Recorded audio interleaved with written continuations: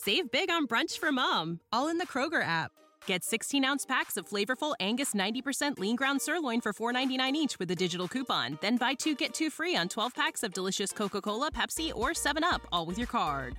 Shop these deals at your local Kroger today, or tap the screen now to download the Kroger app to save big today. Kroger, fresh for everyone. Prices and product availability subject to change. Restrictions apply. See site for details.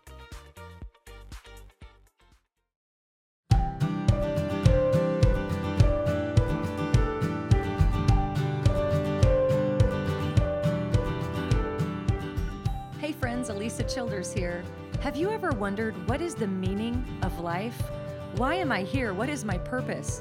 And even as a Christian, have you ever prayed, Lord, where's my calling? We're going to talk about these questions and more with a special guest on today's podcast.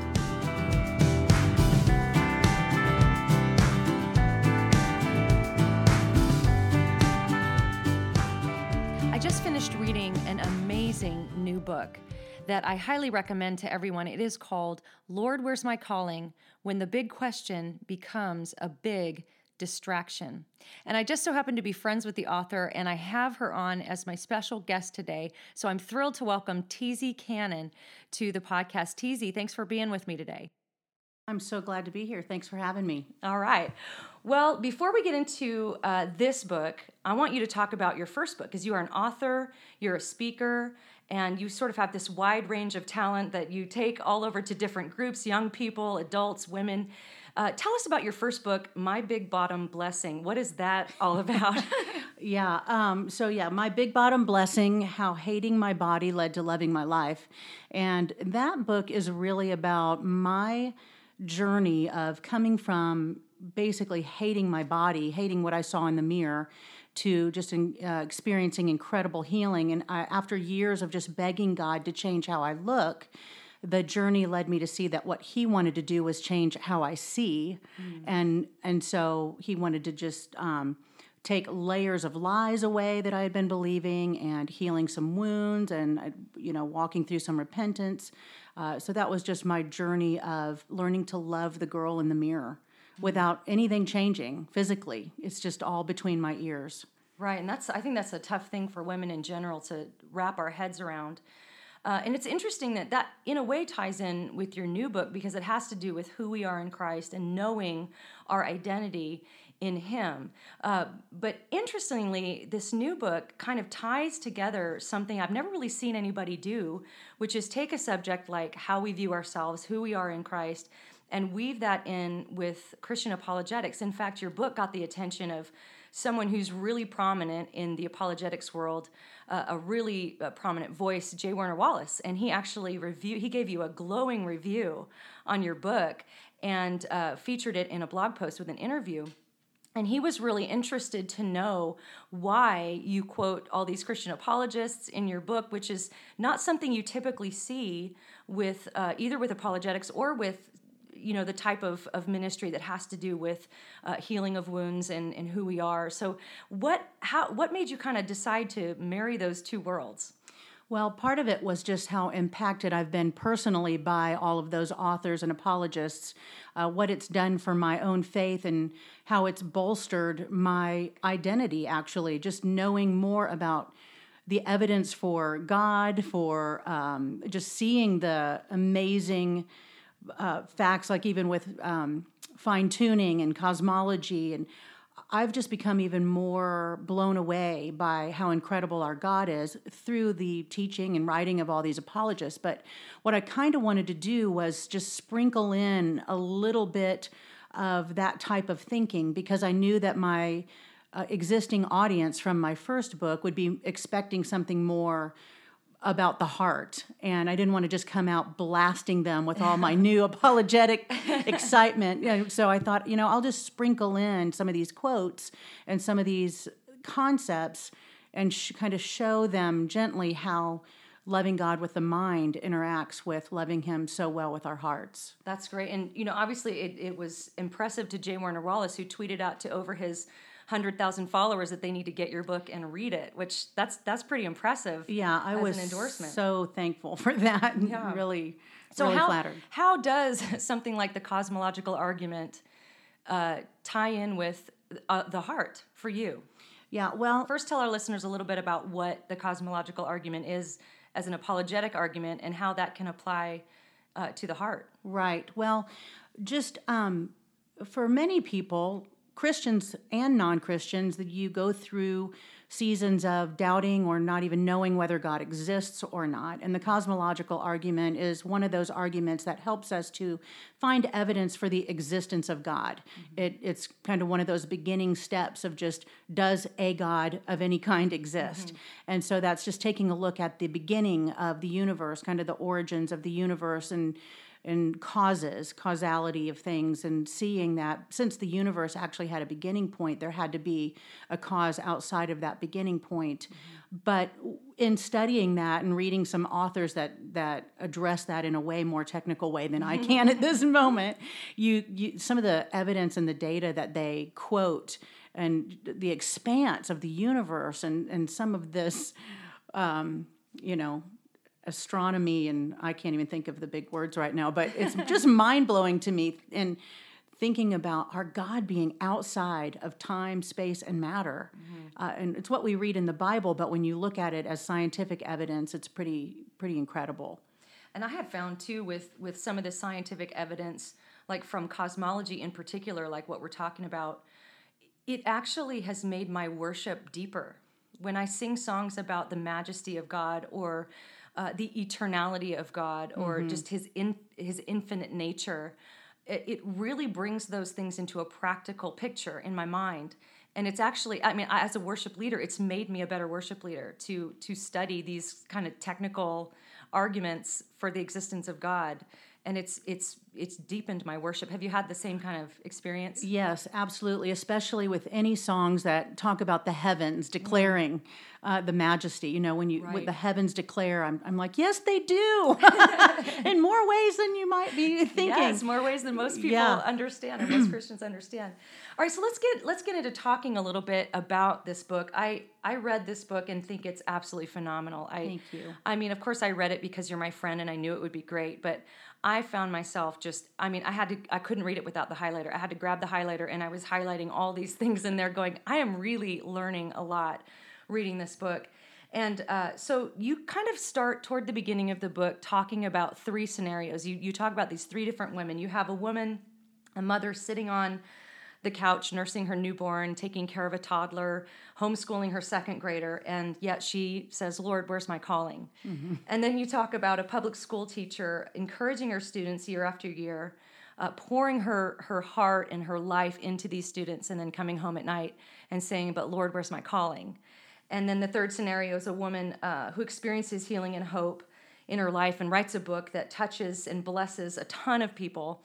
And she still comes home at night and says, Lord, where's my calling? And then I'm going to add a fourth one that's not in your book, but the successful CCM recording artist who sells over 1 million records and impacts the lives of countless young girls in their walk with Christ, and comes home off the road and says, but Lord, where's my calling? Yeah. So who are these women, and why don't they get it? What's going on with them? Yeah, well, I think it's just so tragic that they can't see what is actually happening right there underneath their noses. But that was my life for years and years.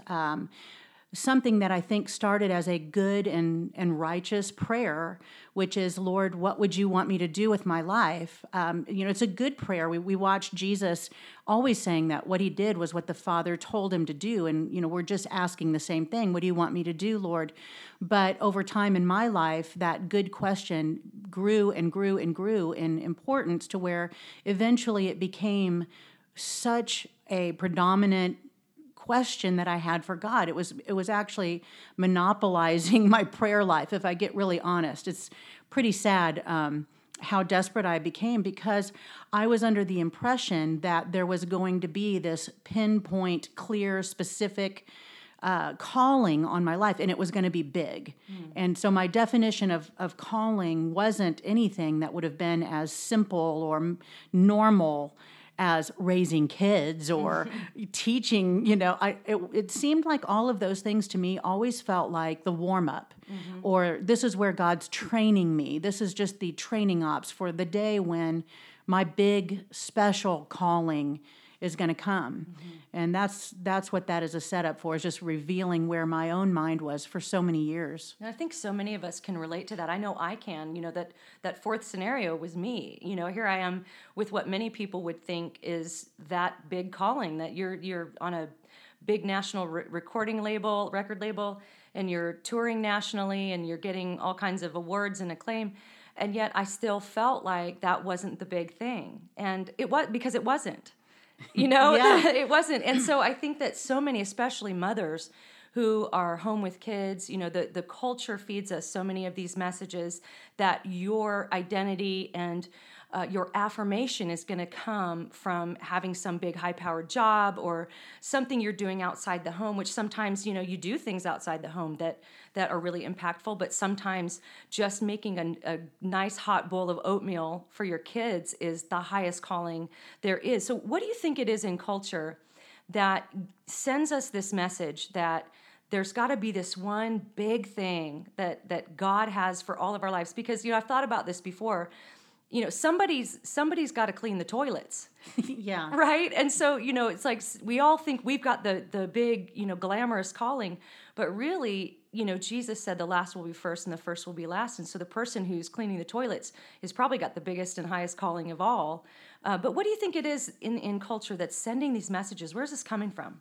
Yeah, I'm just going to speak to Christian culture because that's what I've been a part of for so many years. And I think it's just kind of snuck up on us, honestly. I don't think anyone started it on purpose or, that we jumped into this idealizing or kind of over-spiritualizing this idea of calling, but I just think it's been one kind of degree of getting off the main point at a time, 1 degree off, 1 degree off.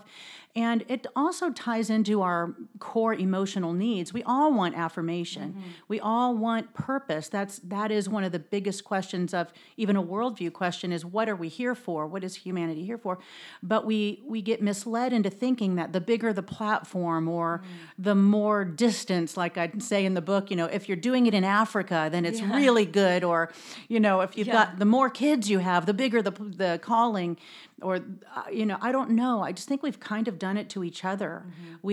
And even it starts sometimes as little as VBS, where you look at these little small groups of kids and you start telling them, you guys are the next generation of world changers. Right. And you know what? I do believe we are world changers, but I think we do it one little thing at a time. And I feel like we think we're doing a good thing by speaking these wonderful affirmations over each other, but we're not checking that with the word. Right. We're getting off track on what it is that is big in God's economy. Right. And, it's interesting. I was reading a biography of Mother Teresa lately. And, she's world renowned for all of the work that she did. And what was so interesting to me is that when she was very young and she first, felt this calling to go and help the poorest of the poor, the most destitute of the destitute. And she arrived in India, and the first thing she did was go out and just gathered 3 or 4 children and started teaching them school just right there. I mean, she didn't have a building. She didn't have some big money backer. She just did it.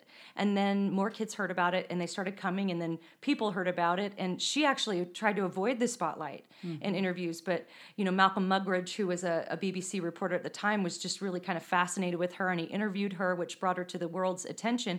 But, I think sometimes we look at somebody like Mother Teresa and think, man, she's got such a big calling. But really all she did was go to India and start teaching some kids. Yeah. And everything kind of grew from there. And I think our American Idol culture that, don't ever give up on your dreams. And so you have some of these people who can't sing a lick that are never going to give up on that dream when they could be doing something so impactful that's more in the range of their talents and abilities. So I love that you're kind of lifting the lid off of this topic that I think is so important at this time. Tell us the difference between calling and purpose. You mentioned that discovering the difference between those 2 things was a game changer for you. Yes. So after getting to one of my pivotal rock bottom moments in my life, where that desperate prayer had become so desperate, where I was just searching for prophetic newsletters, just ridiculous, to the point of even when my husband would call from work. I mean, it's almost embarrassing to say this, but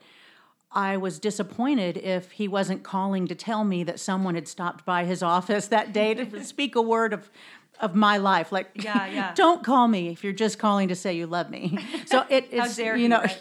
I think sometimes it takes getting to those places where you're just done. You're exhausted of it. And I was at that place, just exhausted from the prayer, from aching to know what's my special calling. And I, in a time of just crying out to the Lord, felt led to look up some words in the dictionary. And so I actually looked up calling and purpose. And what I found was really profound. And as I began to pray through what I was seeing and asking God to really kind of unravel or unpack all that, it led to the journey of freedom that I wrote about. But basically what I found in the dictionary is that the basic definition of calling is a vocation or a career. You can see it different ways, but it basically just boils down to your job. That's what a calling is. It's a job. But purpose, the definition of that is the reason for which something exists.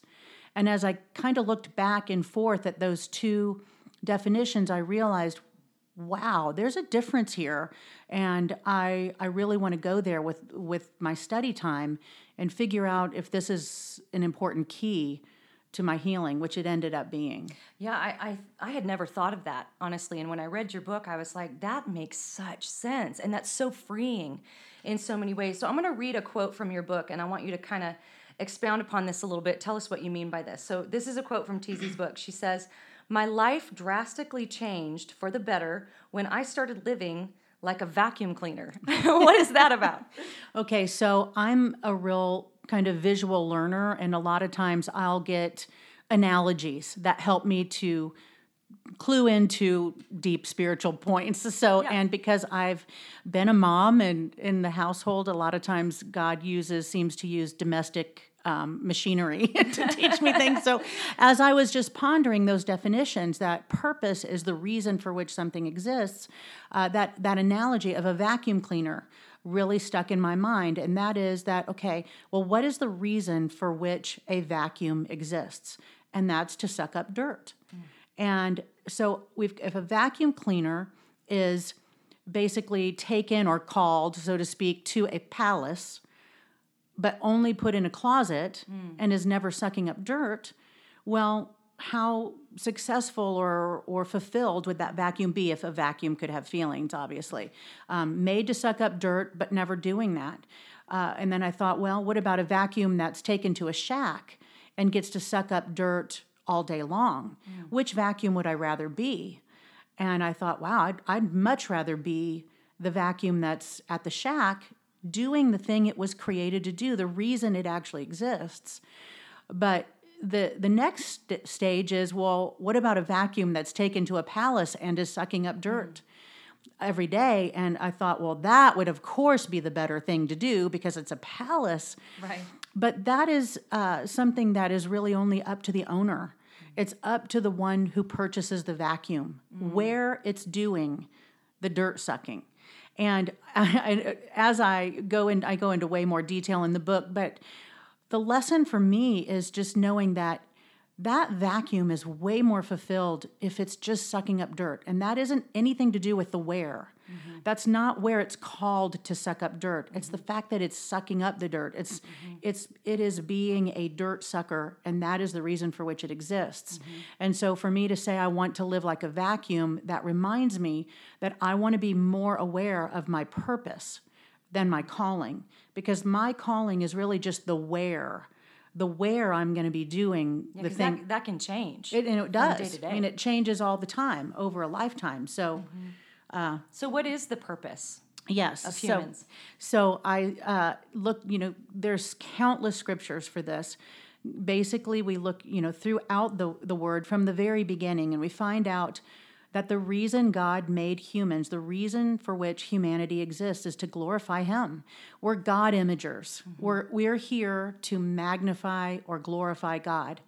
And what that means to me is when I think about that word magnify, I realize, well, when I use a magnifying glass, that's to make something easier to see. If I'm here to make God easier to see, more easily seen. I'm here to be his reflection, to bear his image wherever I am. And so humans are God glorifiers. Vacuums are dirt suckers. Yeah. Human beings are God glorifiers. And we can do that anywhere, every single day. I can make a part of God's character and his heart known somewhere every day, even if it's just in my house alone, because I can just sing praises out to the air, and the spirit realm is hearing me, proclaim his praises. Yeah, and we can do that even if we have limitations. I used to think when I was younger, if anything happened to my voice, my life would be over. Like my purpose for being put on this earth would be done for. It'd be gone, because I believed that my purpose was to sing, to minister through song. And so I often thought, oh, if I got, some kind of throat cancer or something and I lost my voice, I don't know what I would do. And so it was freeing to realize, and I realized this, several years ago, that that's not my purpose. And whether I'm getting up early with my kids and fixing a breakfast and investing in their lives, or I'm writing an apologetics article on my blog, or I'm speaking to a group of young people, or I'm leading worship in a church, I am being a God glorifier wherever I go. And that's a really freeing thing. And I love what you said in your book. You said, we can be completely paralyzed or lose all our limbs, and still our identity would be intact. And that really stood out to me because it reminded me of a movie. Did you see that movie, $1 Million Baby? No, I didn't. It was several years ago, and it was about the female boxer who gets coached by, what's his name? The guy that's like Dirty Harry. What's his name? The actor? Clint Eastwood, yeah. So he's her coach, and she's this, they end up kind of bonding, and she starts becoming really successful in the boxing world. And then she has an accident, and she becomes paralyzed. And essentially, the movie ends with him assisting her in ending her life. Wow. And the implication in the movie was that was a beautiful thing, that he did that for her, that he loved her enough to help her end her misery. And I remember just back when I even saw that movie thinking, no, there's still something. I mean, you are still, you can pray, or you can, even if you don't have, control of your body, there's still, you can pray for people. You can be a light for Jesus somewhere. You are a God glorified. I didn't have it in those words yet, but, you are still made in the image of God, and your life is still worth something, whether you can move your body or not. And I thought that was a tragic movie. The message of that movie was tragic because it entirely missed the point of what the purpose of human life is. So I just, that quote made me think of that movie. So one thing I love about your book is that you end each chapter with discussion questions. And I always love when books do that, because just for any listeners out there, if you pick up Teasi's book, just know that this would be a fabulous book to go through with young adults getting ready to go off to college, even as a study group together, because you can discuss some of these questions and even ask yourself some of the questions that are at the end of each chapter. So it's really practical in that sense. Well, we have just a few more minutes. So why don't you tell us, Teasi, the difference between the red carpet and the area rug? Yes. So I always was waiting for what I would call my red carpet calling, because I expected it to be big, and I expected it to be announced by the heavenly host with fanfare, right. Here's your calling, walk ye in it. And so I kind of imagined that being a red carpet moment.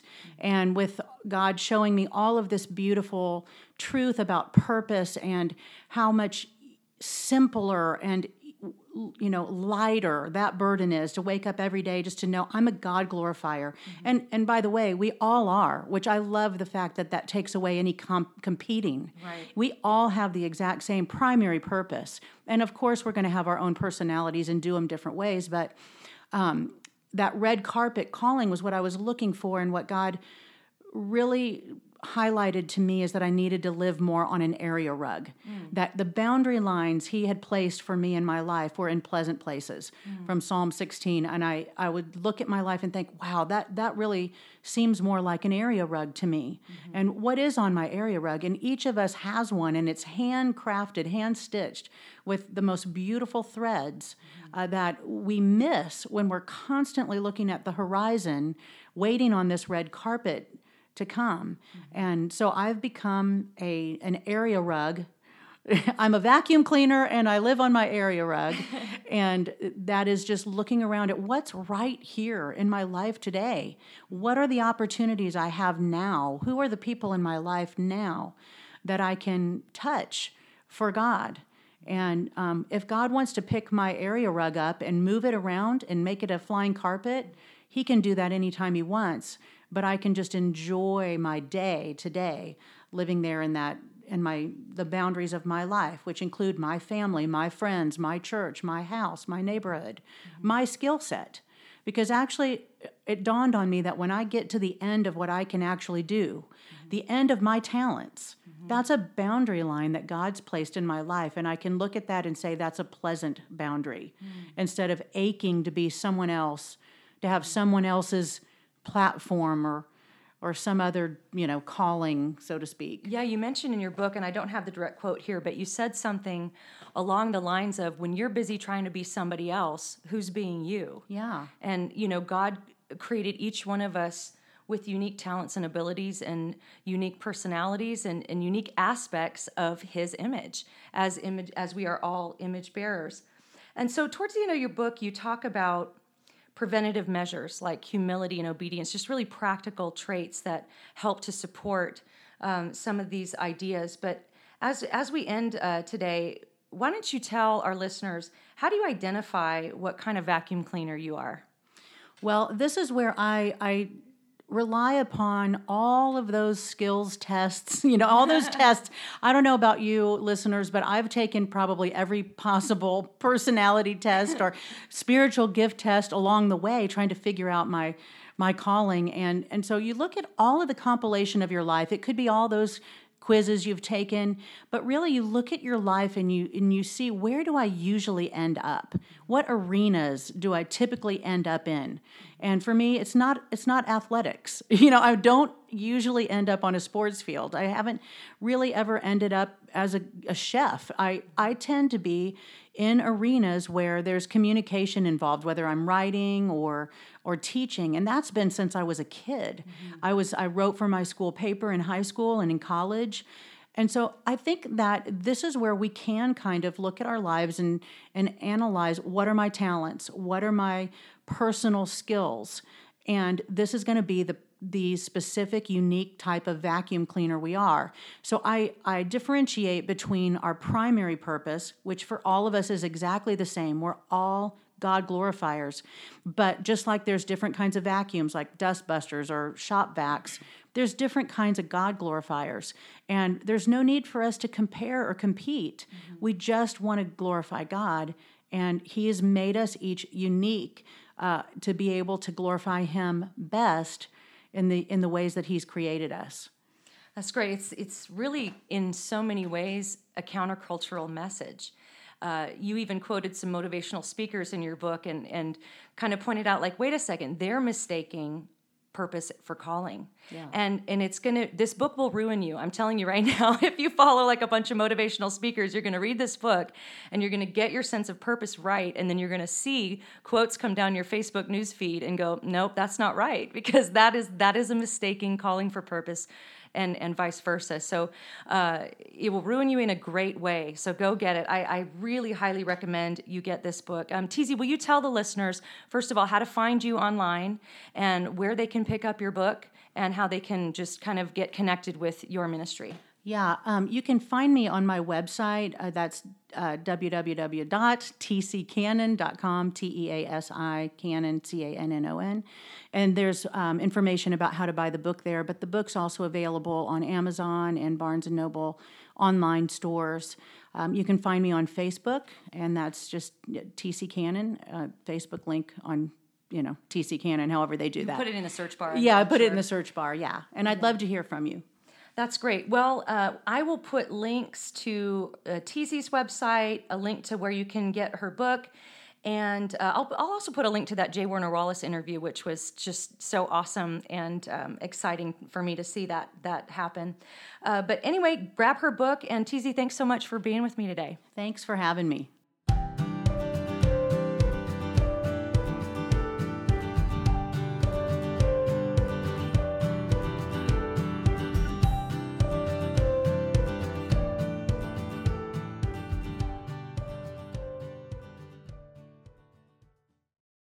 Save big on brunch for mom, all in the Kroger app. Get 16-ounce packs of flavorful Angus 90% lean ground sirloin for $4.99 each with a digital coupon. Then buy 2, get 2 free on 12 packs of delicious Coca-Cola, Pepsi, or 7-Up, all with your card. Shop these deals at your local Kroger today, or tap the screen now to download the Kroger app to save big today. Kroger, fresh for everyone. Prices and product availability subject to change. Restrictions apply. See site for details.